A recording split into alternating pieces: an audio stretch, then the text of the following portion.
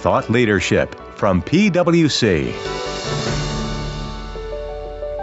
One, I'd just say get started. Don't let the perfect be the enemy of the good. Just be honest in what you're reporting. Don't try and make it fancy if it's not fancy. And just get started. Start at the beginning, governance. Get your board involved, get the right teams involved. Today we're back talking ESG, this time with a special guest who, as you'll hear, is passionate about the future of sustainability reporting. This is PwC's Accounting Podcast. I'm Heather Horn, and thanks so much for joining us today. Marty McBrien is Strategic Affairs Director at the IFRS Foundation, responsible for leading the Foundation's non-financial standard setting. Marty's played an active role in setting up the International Sustainability Standards Board, and she previously led the global ESG standard setter, the Climate Disclosure Standards Board, CDSB. Marty's been a key player in the changing landscape of ESG reporting over the past year. But also, as you'll hear, her experience and perspectives in this area are grounded in a depth of knowledge formed from navigating sustainability issues for most of the last 2 decades. While not currently mandatory, the standards of the ISSB are expected to form the groundwork for many jurisdictions' sustainability reporting. In addition, as frequent listeners to this podcast will know, respondents to all 3 of the big 3 ESG proposals this year, that would be the SEC, EFRAG, and ISSB, called for some sort of global cooperation and framework. So the ISSB is definitely one to watch. My conversation with Marty touched on a variety of topics that will be of interest to those watching ESG reporting, from the consolidation of non-financial standard setters, global alignment, and interoperability of standards, to upskilling preparers, and more. Marty has a wealth of insight about the future of global sustainability reporting and also ideas on the path to get there. With that, let's dive into the conversation with Marty. So Marty, welcome to the podcast. So nice to be in the studio with you. Thanks for joining me. Oh, it's so good to be here. Thanks for having me, Heather. Yeah, so exciting. So it's definitely been a big year for sustainability reporting. And if you think it was less than a year ago at COP26 that the IFRS Foundation even announced the creation of the ISSB, now we have standards. We just had board meetings this week talking about the draft standards. And everyone is basically watching as the ISSB is doing this work. What are some, from your perspective, from joining the ISSB this year, what are some of the highlights and biggest accomplishments that you think for the organization? Wow, it's been a massive year, and we're just quite coming up to COP27 now. So think about what we've had to do. We had to consolidate 2 standard setters. We had to get a board, a chair, 2 vice chairs and a board, a full board in place. We had to set up a multi-location model. We had to put advisory groups in place to support that board. We had to get a functioning team up to speed, like we could actually write standards and go and talk about them. And honestly, it's been the biggest whirlwind, and we've been so lucky. We've managed to get support from the G7 and the G20, the African finance ministers, loads of jurisdictions around the world coming out and saying, hey guys, this is great. We're really watching. We want to be early adopters. So I think for 12 months, we've kind of kept running, yes. but we've been so lucky to build off all the great work of all of those that for the last 15 years that have sort of been laying the foundations for this. So. Is anything, and I'm sure I'm supposed to be asking this at the end, but I'm just going to start out with it. Anything when you sort of reflect that you feel it's like a hole or something that you feel like should have or would be helpful if had gotten done, or really feel good about the spot that you guys are in? I mean, I feel great about where we're at with ISSB standards. I think the thing is I've been in this game for too long, right? You've got all the scratches and scars and bruises and bumps for being an ESG standard setter for the last almost 15 years, dare I say it. But if I think back, 15 years ago, 12 years ago, 10 years ago, I couldn't get in the door. Like I'd be going in to see regulators and see companies and say, hey, I've got this standard. It's about putting financially material information on climate change into your annual report and accounts. And people would be like, get out. Who are you? this makes no sense. Please leave. Like, I couldn't get in the door anywhere. So it's great now that we have all these regulators running at once trying to regulate for this, right? It just happens to be the same time as we're trying to set standards. And that does make it a bit more trickier. We all just got our timing terribly wrong, but it's great that everyone's doing it now. Yeah, although I feel like everyone wishes they had, I don't know, 5 more years. But if we have 5 more years, we say 10 more years. And so I think just trying to get it done as fast as we can is the best, everyone can do. Now, you mentioned your past, your history as 15 years of in this area. And I think for many of our listeners that maybe have spent 15 days, perhaps 15 months if they've been at it for a while, that's a long time. So how did you even get involved in ESG reporting? I literally fell in. I was, I must say, I was a failed civil servant here in the UK. I couldn't do carbon market policy. It was just after COP. And I started off my career as a forester. I'm a qualified lumberjack, environmental scientist, and economist. I was like, so what do I do? And I've done loads of lobbying and public-private partnership management. And then I just saw this, and it seemed like just the right fit, looking after a secretariat, environmental, climate, financial reporting. I could learn that bit. And I did. Well, also, I think, as soon as you say forestry, it's funny, I interviewed a guest earlier this year who was studying some forestry books to understand some of what his company was doing. And so I do think this is truly a place where lots of different areas of expertise need to come together. That's so right. Like when I'm saying to companies, we need to go and assess what's on the ground or in the supply chains. I know I've done it. I've surveyed those forests. I've looked for the biodiversity. I've surveyed the wood chip piles. I really do. I've stuck probes. That's how old I am. I stuck a probe in stacks to measure like emissions coming out the top so we can look at changing the flows to reduce them. Like I've done it. Yeah. So it's okay to set the standards and ask others to do it because I've practically got my hands dirty and know it's possible. Well, also, I do think companies are going to have to do this. So it's very good to have someone involved from a standard-setting perspective who knows that it's possible.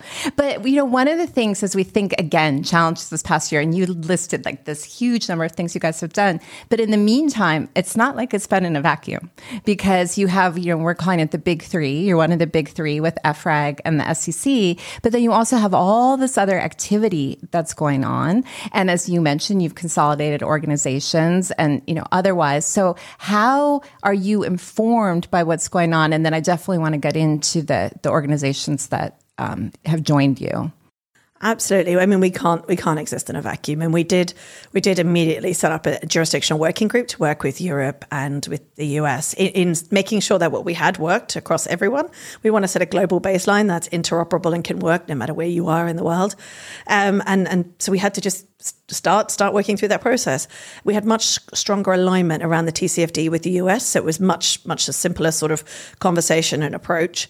Europe didn't have the same 4 pillars of TCFD as their underpinning. We hope, fingers crossed, by the time you listen to this podcast, maybe we've made some progress there and we're coming closer to a middle ground and we can maybe have that baseline that we can continue to build off and with the TCFD 4 pillars as the core framing. But, this space is so unbelievably busy and there are so many, great initiatives and they set up because people identify challenges. And so they set up a group to help fix those challenges.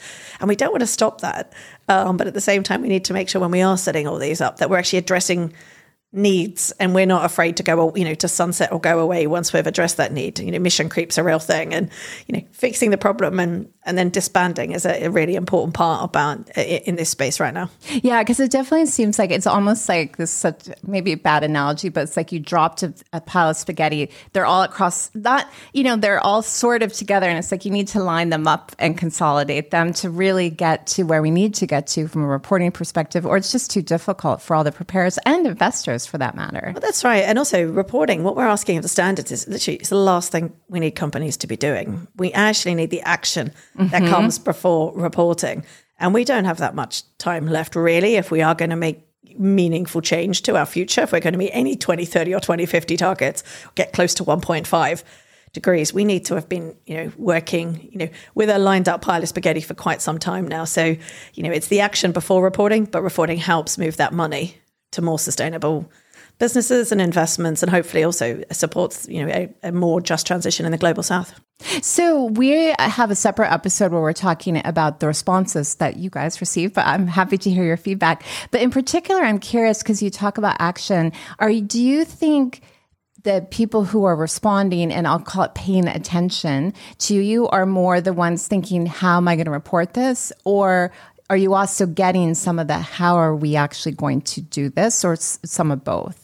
I think because we're talking about resilience, we're talking about transition plans, we're getting the how are we doing this, right? How are we going to make that change so we are a resilient business? And that's what we need, right? This is not about just reporting for reporting's sake. It's about resilient businesses and a resilient future. So if people are reporting for reporting's sake, it does become a tick box exercise, and it shows. It absolutely shows in your reporting, and you probably won't make it through the audit anyway nowadays. You know, it's really about making sure you're telling the truth, an honest reflection of where you're at. And I guess some of what we've talked about here before on the podcast is just this idea that you can't clamp it on. So it can't just be something that's over the top, but it really has to be something that it is part of the strategy or otherwise for it to be meaningful. Now, obviously, depending on the industry you're in, there's going to be varying levels of how important it is in terms of integrating it with your strategy. But again, it's not something that's kind of done in a vacuum. I mean, this has to be business as usual. It has to cut across all functions of the business. Sustainability is no longer a function of communications and marketing where it has been for so long. This is a function of the board. It's a function of the CEO and the CFO, right through the entire business. So it's a completely different way of thinking about how we manage, structure, put rigor around this data. So then I want to rewind to something you said that 15 years ago, 12, 10, you couldn't even barely get in the door. I'm sure you got in some doors, but still, things are different now. And would you say that this has been like a gradual increase, or it feels like it was very, very gradual and then very steep, that all of a sudden there has been a lot more focus and a lot more interest? But just curious from your perspective. It was slow burn till about 2015, 2016. And that's when we started to see all the sort of nature-based methodologies coming up. But that's when the task force on climate-related financial disclosure started, where everyone was like, oh, this really is could be a financially material risk. Oh. And that was the real kick, I think. That's when the European Union regs started to change. That's when the lobbying in the US started to change. It's when governments around the world started to make this at least voluntary or raise it. Here in the UK, for example, it became, sort of mandatory in your report to report greenhouse gas. This started to become a thing. Mm-hmm. And then everyone's like, oh, actually, this could be quite important. So, 2015 on the ramp up. And if you think we're to late 2022 now, goodness.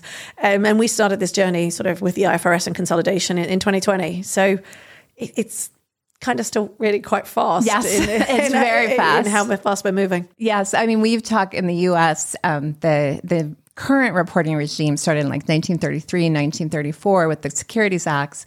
And, that's almost 100 years ago to get to where we are. And here we are trying to get this done, very, very quickly. So I think to your point, it says a lot. Quick, but with the right rigor, remember, absolutely, with the rigor of accounting standard setting that you're all familiar with. Yes, definitely. So let me go into some specific questions then. So in particular, I think probably the most questions that I'm getting are from multinational companies.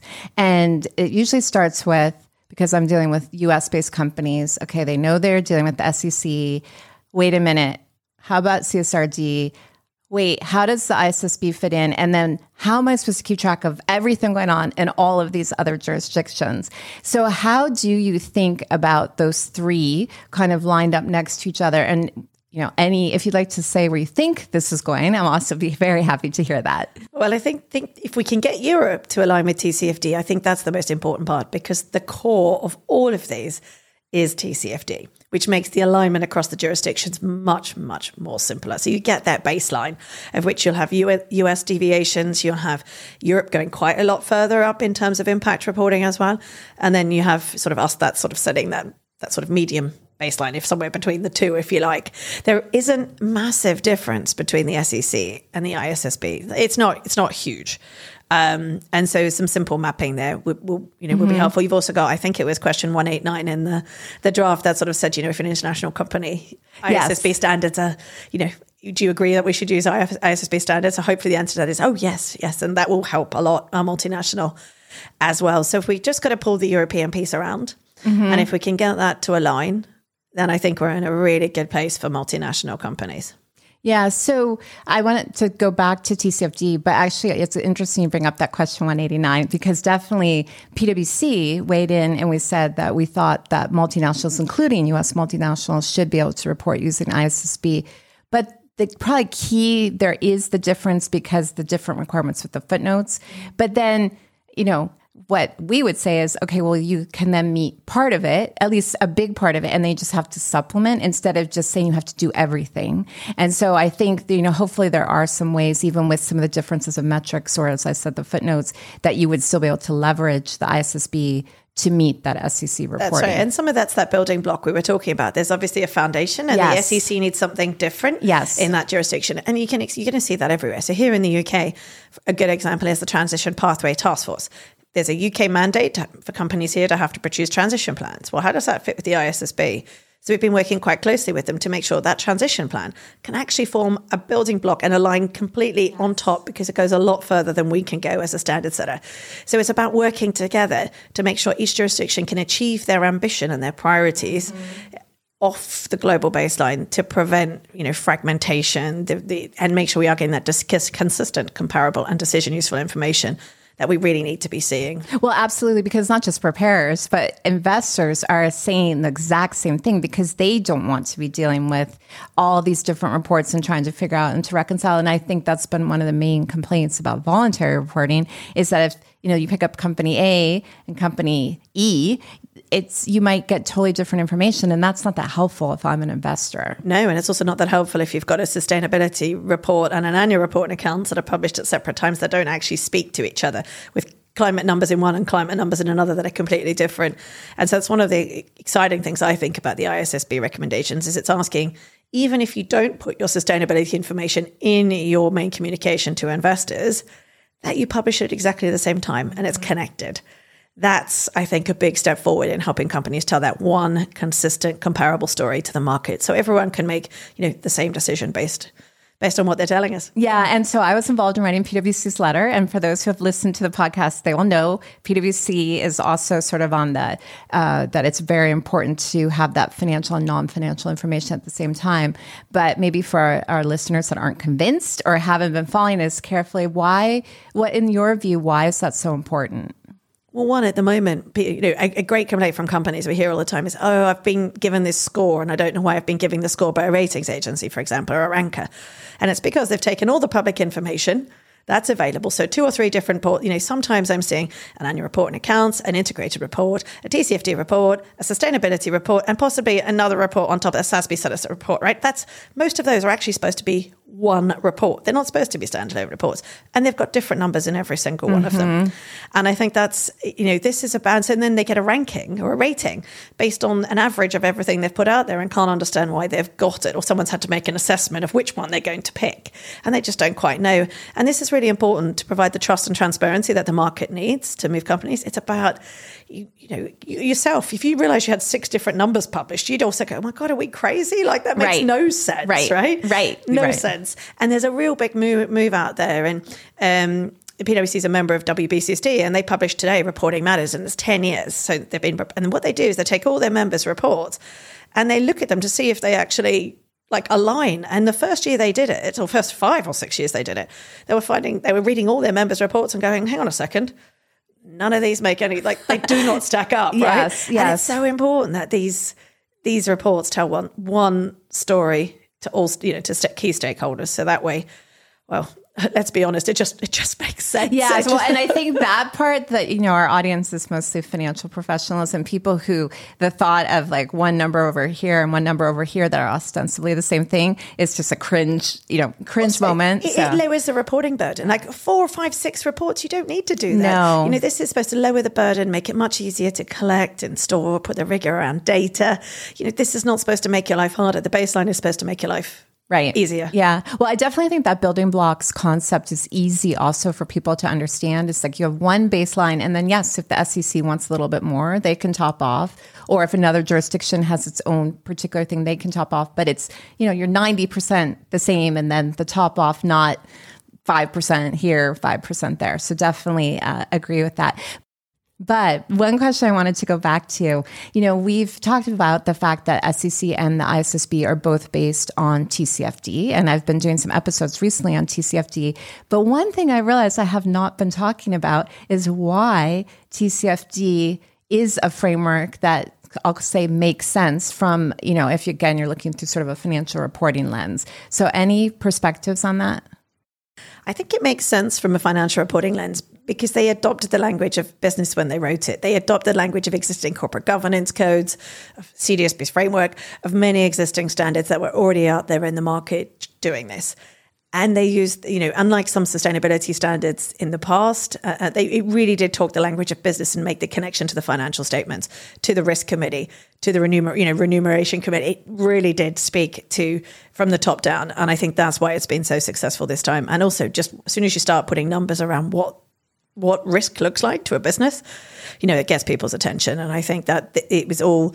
Mark Carney, led by the Bank of, under the Bank of England and the Financial Stability Board, really putting this up there is climate is a financially material risk.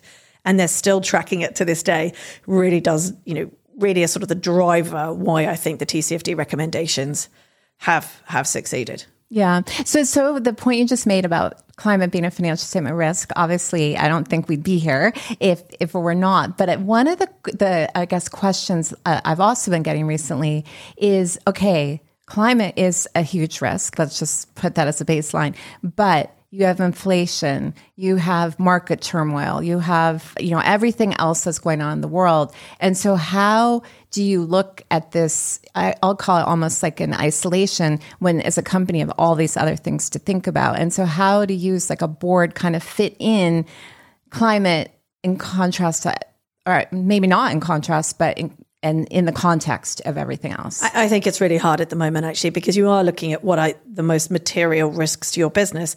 And it may not feel like climate is the most immediate material risk, but it may be a longer term resilience issue that you need to be considering now to be able to act on in the future. So I think it's really important. Most people are starting to set up like committees of the board of staff that can continue to move these things forward in the, whilst we're dealing with quite big global issues at the moment.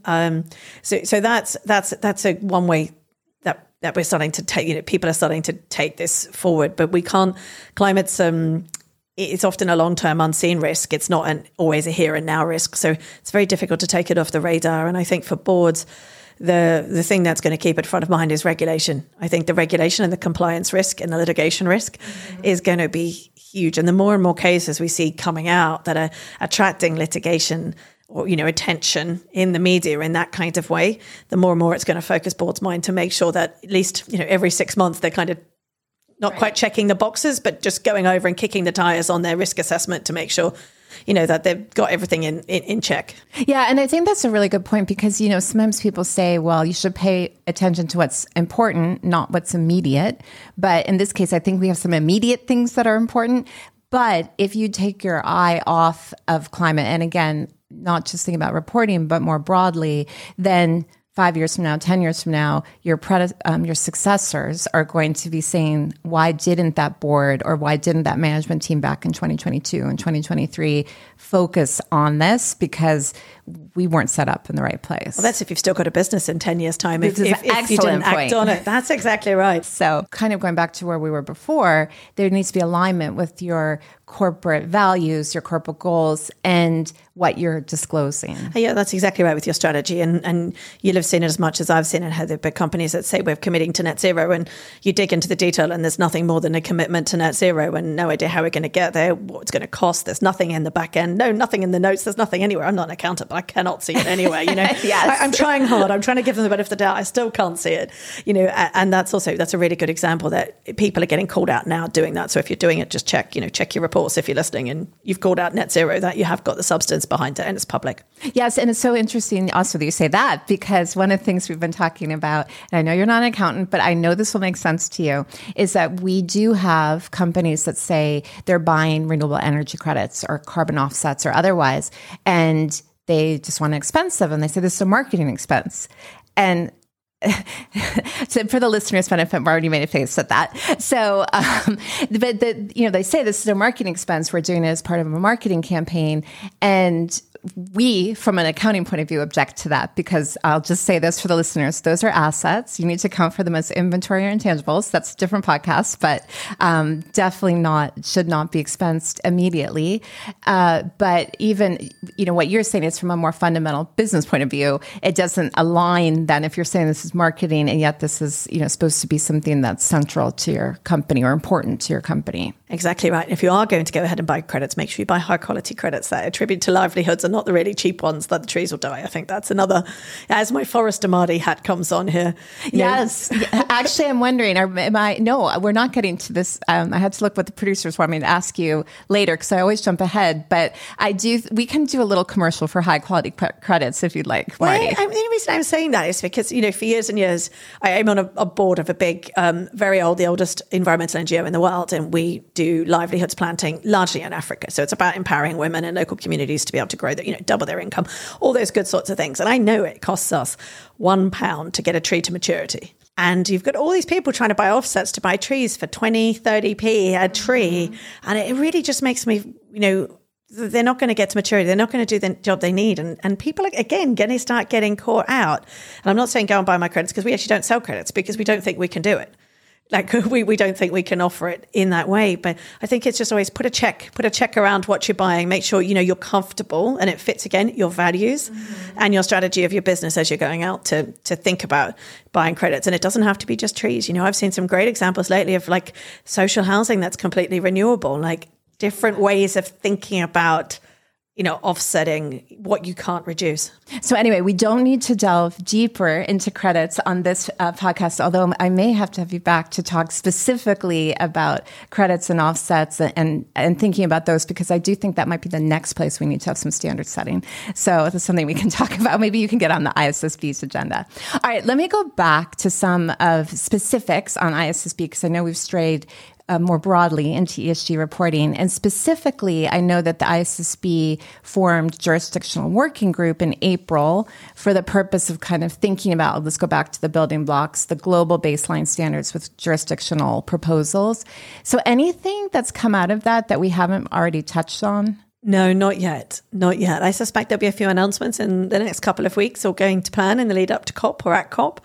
But for now, there isn't anything else. I mean, I think what is really good is you've got all these players around the table that are communicating, sharing information and wanting to make it work. And I think that's a really good signal.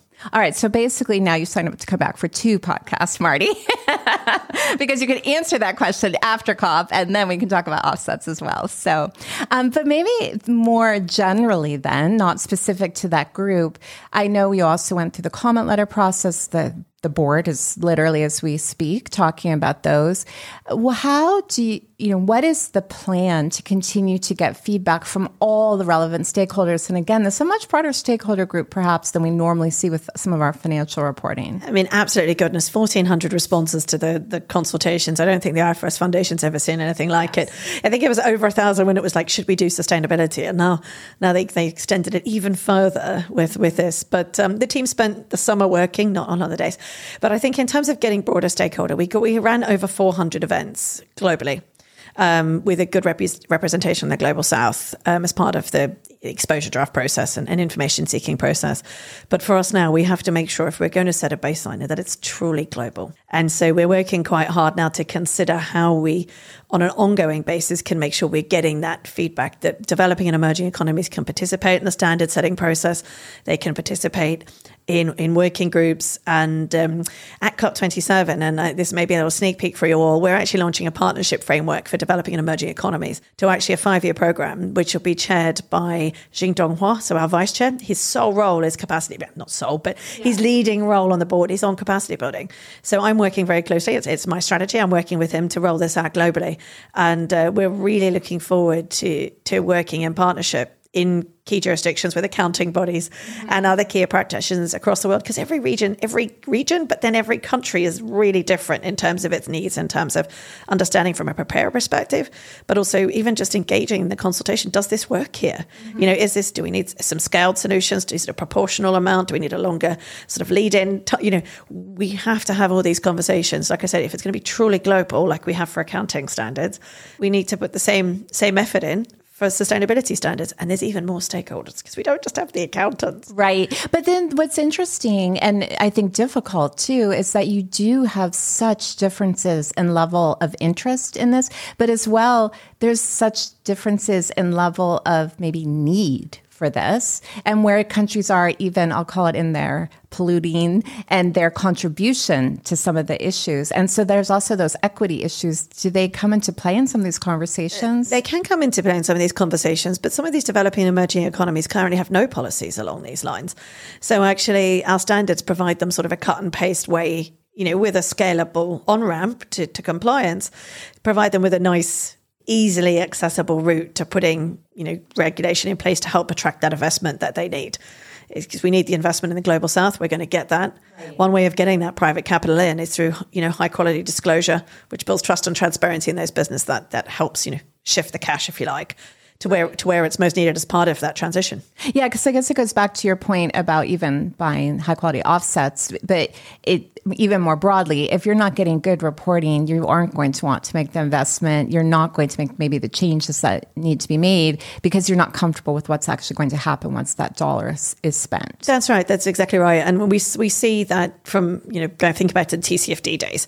And, we're so closely aligned with TCFD. It's a good example that once the stock exchange brings in voluntary reporting on an issue, it's about 3 years till it becomes mandatory. It takes about 3 years to get the market engaged and up and doing it. Mm-hmm. And then the regulator can often come in and put down something more solid in place to drive it and continue that standard or, lift the bottom up, if you like, of the market. So, we're working closely with, for example, the UN Sustainable Stock Exchange Initiative, where we used to run TCFD training at CDSB. Now we're going to be working on a program where we go out and train all the preparers and try and train all the preparers with the stock exchange, via the stock exchange to start lifting up that practice. And there's nothing out there. So it's really exciting because the doors are open. It's like, when can you start? Like everyone's like calling us, when can you start? Yeah, so I was just thinking that it's like almost like an unending amount of need for some of what you're talking about. So how are you going to balance all of the different things you could be doing at the same time? So we're going to create a sort of a central level playing field of information and resources that are available for everyone for when the first standards come out. Something global online. I suspect there'll be training. I suspect there'll be, all the good things that you need to get started. I always say enough information to make you dangerous. Yes. Get you started, get your teeth in and be able to ask questions and do more. And then we'll have to do jurisdiction, like country-based needs assessments, and then find the right partners to help us. And it's not an all year one task. There'll be developed economies that can move on much faster with much less support. Right. And then there'll be others that are actually really, there'll be regulators that, can you just hold our hand and help us with what to write and educate us and teach us? And, it was only a couple of weeks ago, I had 25 regulators with IOSCO in Egypt, and we were actually training these 25 regulators, from a mix of developed and developing economies, on what is climate risk, what does this look like, getting out sustainability reporting from any reporting accounts and looking at it and going, is this good? Is this bad? Would we like this? Really, working through that because we've got, skills in this space just aren't there yet. No. So it's, we've got to get into the weeds and bring up the floor so we can really advance this fast. So then how do you, I was just thinking when you're talking, there's almost then a frustration that you can't get it all done at once. So do you feel that frustration or do you recognize that it's going to need to be, I'll use that phrase, a journey to get there? Did you know that I really don't like that word? I do not either, which is why I almost didn't. I couldn't think of something else, but it will take time to get there. I think it is. Someone started to use the word like scalability and things like that. I'm starting to get behind that. I feel like a journey. I need people to be at a destination nowadays. I feel like I've been on this for so long, but I do appreciate for many this is newer, and we need to be moving fast, right. And you can see I've got a huge amount of energy and I want it all done now. For me, it's like, right, where are we going to have the biggest bang for our buck? Where are we going to have the biggest, where can we actually have an impact to start with? Where are those jurisdictions that are kind of, we're thinking about it, just not quite sure. And then we need to come in and build the bottom up and the top down sort of at the same time, and can we find someone else to do it? Because we won't do all this ourselves. So we'll be going out and seeking a huge range of partners. I'm no doubt PwC will come on board to help us do this in the right places around the world. Yes. Well, definitely if you don't start, you're never going to get there. That's exactly right. Yeah. And we've all just got to get our hands dirty and muck in and help each other, right? Because we're all trained to compete, but actually there's also no time left for competing. We actually have to support each other. and share if we're really going to make a difference. Yeah, that's definitely the case. If you're at cross purposes, you're not going to get anywhere. And actually, speaking of cross purposes, then maybe my other sort of standard setting question would be, obviously, the ISSB is sister entity to the IASB with accounting standards. And I know you said you're not an accountant, so you can decline to answer my question, but there's definitely a lot of interest in the fact that there is so much overlap and, how that's going to work. And a good example that we keep talking about is the reporting boundaries. And clearly the GHG protocol had come out, and that is different than what we say from financial reporting. And as a financial reporting person, it's cringy to me. I'm sure maybe coming from our policy perspective, you could see some good reasons for that. But any thoughts on how you'd want to weigh in on that? I've been fighting with the GHG protocol for almost my whole time at CDSB. All right, so then you're with us. But then. I'm kind of with you. But I think that the practical answer is, right, we're very closely aligned to our sister. We use everything they can give us, right? We didn't start from scratch. We're like, what can you give us from your existing standards? Because it's really important that these connect. I never thought I'd be merging into the IFRS Foundation to create an ISSB. I thought I'd be merging CDSB and to give them my work to go to the IASB. Yeah. So these things are really closely connected and joined up. And so the GHG protocol, I think, is something that we have to allow flexibility for now. We just do. It's what, it's the most common use methodology. And we really have to hope that they can evolve that over time to a way that works.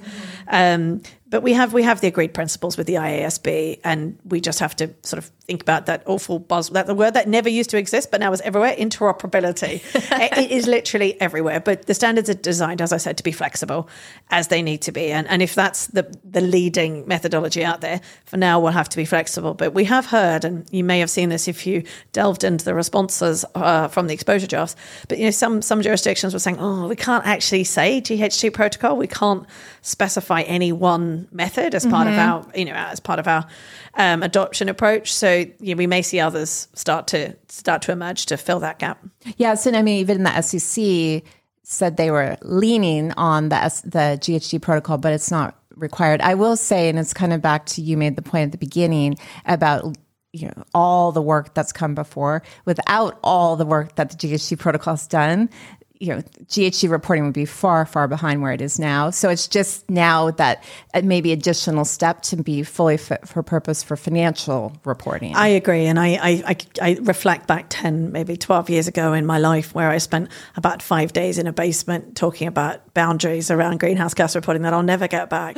I'm sure it had an impact, but we didn't manage to progress the GHG protocol. But I think now is the time for them to evolve and really come and meet the market need. Yes. All right. Well, that's very helpful. So very interesting. Oh, that's my personal view, by the way. That is not a view of the foundation. Yes. Well, I think maybe you can give your disclaimer. All of your discussion, right, is your view. So, but no, that's definitely good. And I guess I'm talking for Heather, not PwC as well. So, all right. Some other questions then, and then I want to ask you also what's on your mind. But another question we keep getting is this question of stakeholder materiality versus shareholder materiality. And in particular, I have more recently heard a lot of people saying you don't have to say they're different, because at the end of the day, anything important to stakeholders will come all the way back around to matter to shareholders. Now, whether you agree with that point of view or not, there's definitely lots of views. So from your perspective, do you take this inside out, outside in, view of things, or do you see this more that's all interrelated, or how do you think about it? I mean, I think what's material to a business, whether it be for stakeholders or shareholders, needs to be told as part of that story, full stop, right?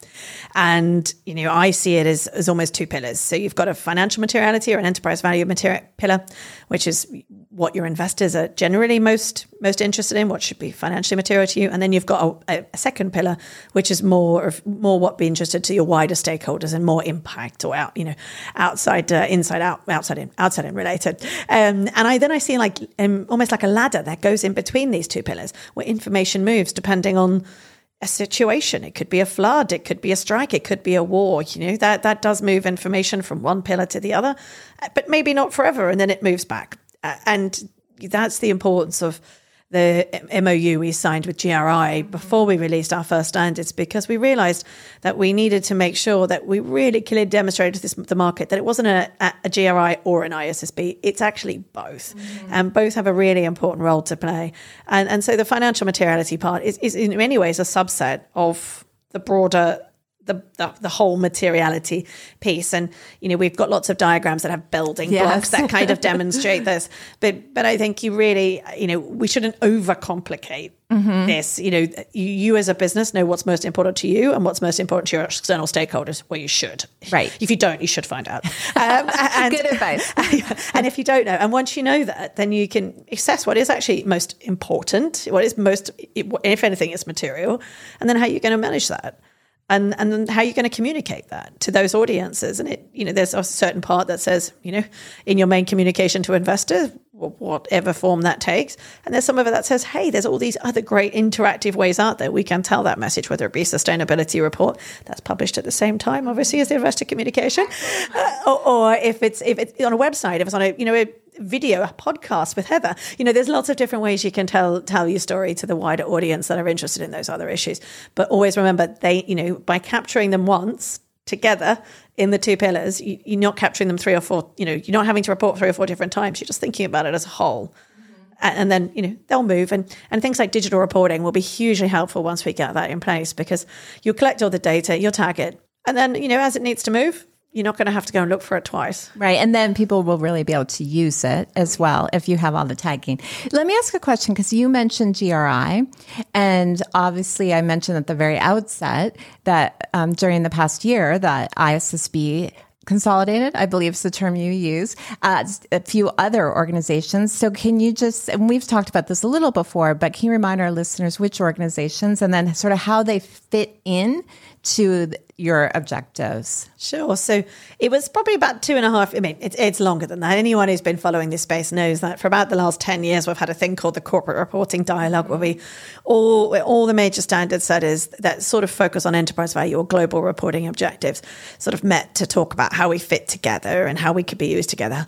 We're just absolutely terrible in trying to communicate that, right? Because all these standards, as I said earlier about someone else, were set up to fill a gap, and so they were all unique in the way they were set up, because it was very purpose driven, except it became more like a competition than actually how we help a company tell its story. And so it happened over a period of time. And then we got to a sort of a bit of a crunch point where it's like, right, we actually have to write something. We actually have to do something. And it was the same time as IOSCO had started its Sustainable Finance Task Force to look at, had financially material, sustainability information was starting to become, an issue investors cared about, and they were task forcing it up. And at the same time, the IFRS Foundation's hearing this kind of noise and pressures coming at it, like, do we try and do what we did for accounting 20 years ago and harmonize, terminology and definitions into standards? Do we have a role here? We've got a mission of trust and transparency in markets and information. We've got a good rigorous process. Are we the right people for this? And so they asked the market. The market said yes. So they had to do something about it. Mm-hmm. And so meanwhile, there's a little group of us over here on the side in our spare time working out how our standards work together. And it was sort of, marriage made in heaven almost, when these two, this group of 5 that we were called as the standard setters in the IFRS Foundation sat down at the same table and said, is this right? Should we give it a run? So with that, what we needed to do is, we always hear about the terms, and I'm sorry, listeners, they are terrible, but the alphabet soup or the buffet of reporting options that we have out there for sustainability standards. And there's no point in bringing all these together and then continuing organizations. We really needed to shut these down and get them out of the system to help focus report preparers on what's most important, what they need to do.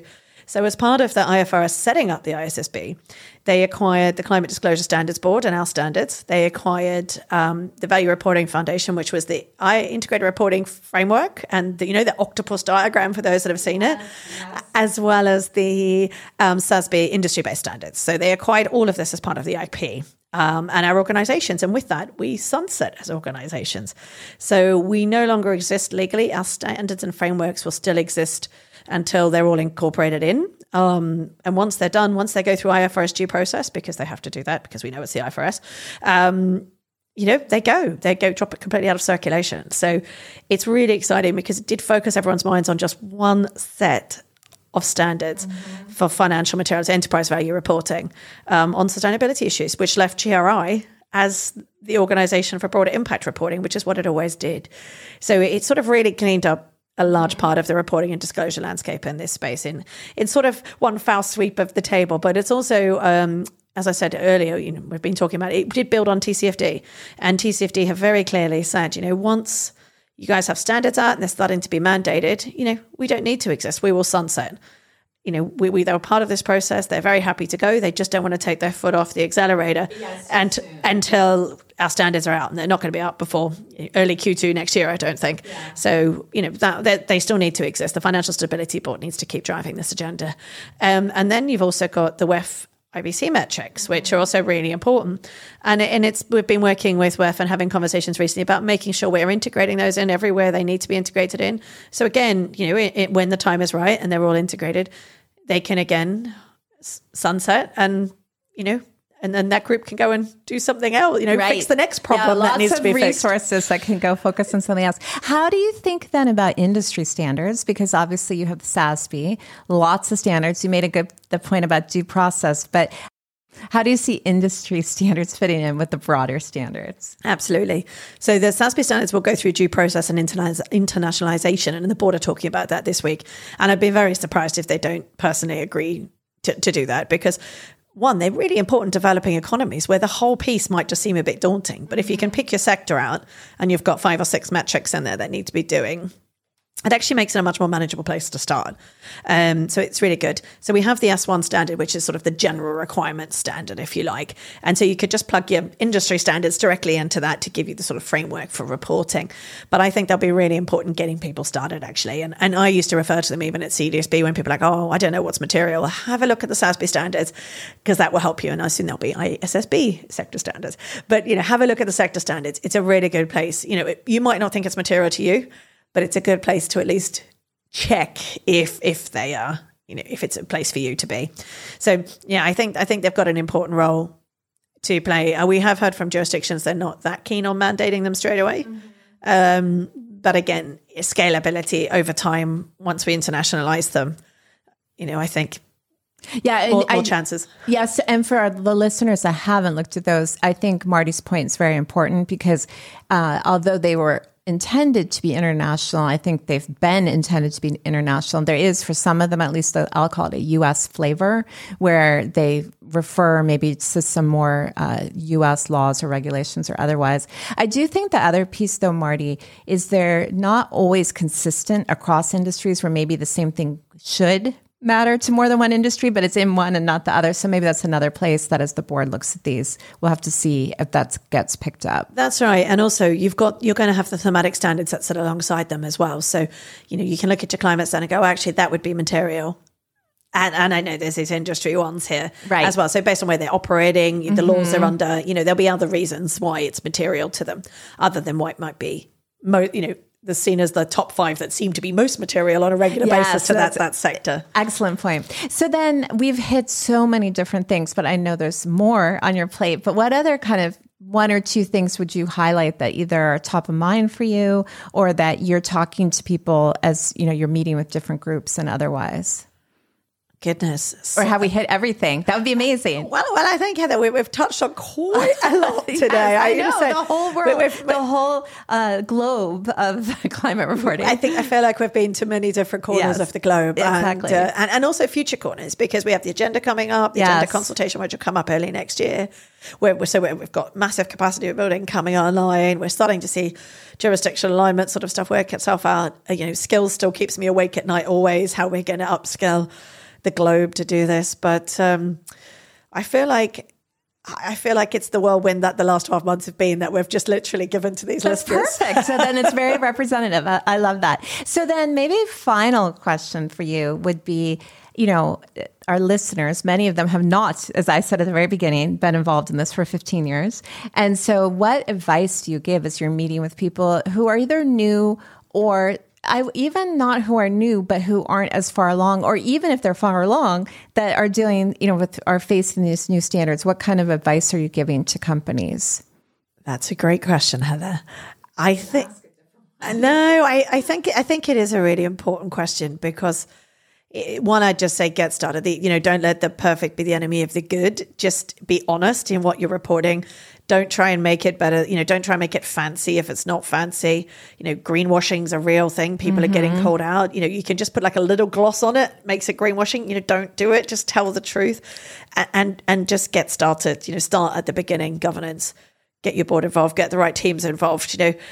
Don't try and boil the ocean. This isn't about boiling the ocean. Just take it step by step, piece by piece, and give yourself a roadmap. Right roadmap, year one, governance. I mean, maybe it's a bit fast in this, but yes. Next step, right, strategy. What are we going to do, right? And then right, risk management. Really think it through by the 4 buckets. And I think bite it off in chunks and tell people that's what you're doing.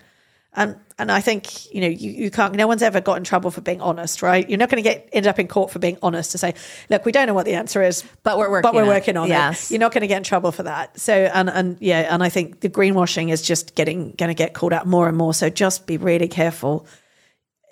Don't hold back what you say, but just be careful that you aren't overstating. Yeah. Don't put a spin. Don't spin it. And then don't add, and don't say things like we talked about earlier, like net zero, but actually nothing to justify what you're saying, nothing to back it up, no meat on that bone. So, I think, do that. But then, don't be afraid, because this is also a very new area. There's a huge amount of room for innovation. There's a great-minded community out there of people that are all in exactly the same place as you. And the beauty of these standards and the way they are building blocks and the regulations that are even out there globally is they allow for so much room for innovation. And we're building these, we're not going to get them right first time. Right. So, just have a go, and don't be afraid. I don't think there's a wrong answer sometimes. Yeah. So then maybe the follow-on question would be, I think as people get deeper into this, they start to have points of view. And so if, you are getting into it and you have points of view, how would you recommend people engage in sort of the future? Because this is going to be, this is not going to be done in the next 6 months. So what advice would you give on that side? I would definitely tell you to respond to every consultation that we have. I would absolutely tell you that's where you need to go. And also, the best bit about the ISSB, like the IASB, but not like standard setting in the past on sustainability issues, is it's public. You can watch it. You can sign up, go online. You can watch every meeting of every session. It's all there at your fingertips. You don't even have to leave your couch. You can pop it on the telly and watch it at night or in the morning while you're working, or just while you have a cup of tea. It's available. There's podcasts that follow up every day. You can read all of the papers. It's all accessible. You can see how this is being done. So you can respond to the consultations. You can engage with the board members. There's working groups. I'm sure there's going to be, when I said we did over 400 engagements on the last round of consultations, they'll be the same again next time, I'm sure. And the agenda consultations coming up. So give you feedback into that about what's working and what's where we need to do more work. I think there's an open door of listening people here that just want to do the best job they can to put the best standards out and to be quite frank, keep as many people happy as they possibly can to really move that baseline and make it truly global, like I was talking about earlier. So, everyone's views count here because we need the best brains on it. All right. Well, that is an excellent note to end on. So, Marty, it's such a pleasure to talk to you. And thanks so much for joining me today. Thanks, Heather. It's lovely to be here. Thank you. That's our show for today. Tune in next week for more fresh episodes. So that you never miss any of our audio content, follow the PwC Accounting Podcast wherever you listen to your podcasts. And to stay up to date on all our latest accounting and reporting news, sign up for our newsletter at viewpoint.pwc.com. From Thought Leadership at PwC, I'm Heather Horn. Thanks for tuning in.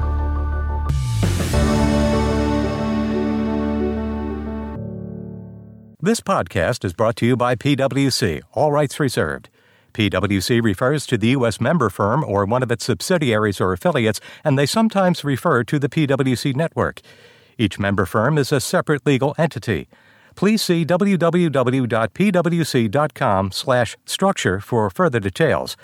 This podcast is for general information purposes only and should not be used as a substitute for consultation with professional advisors.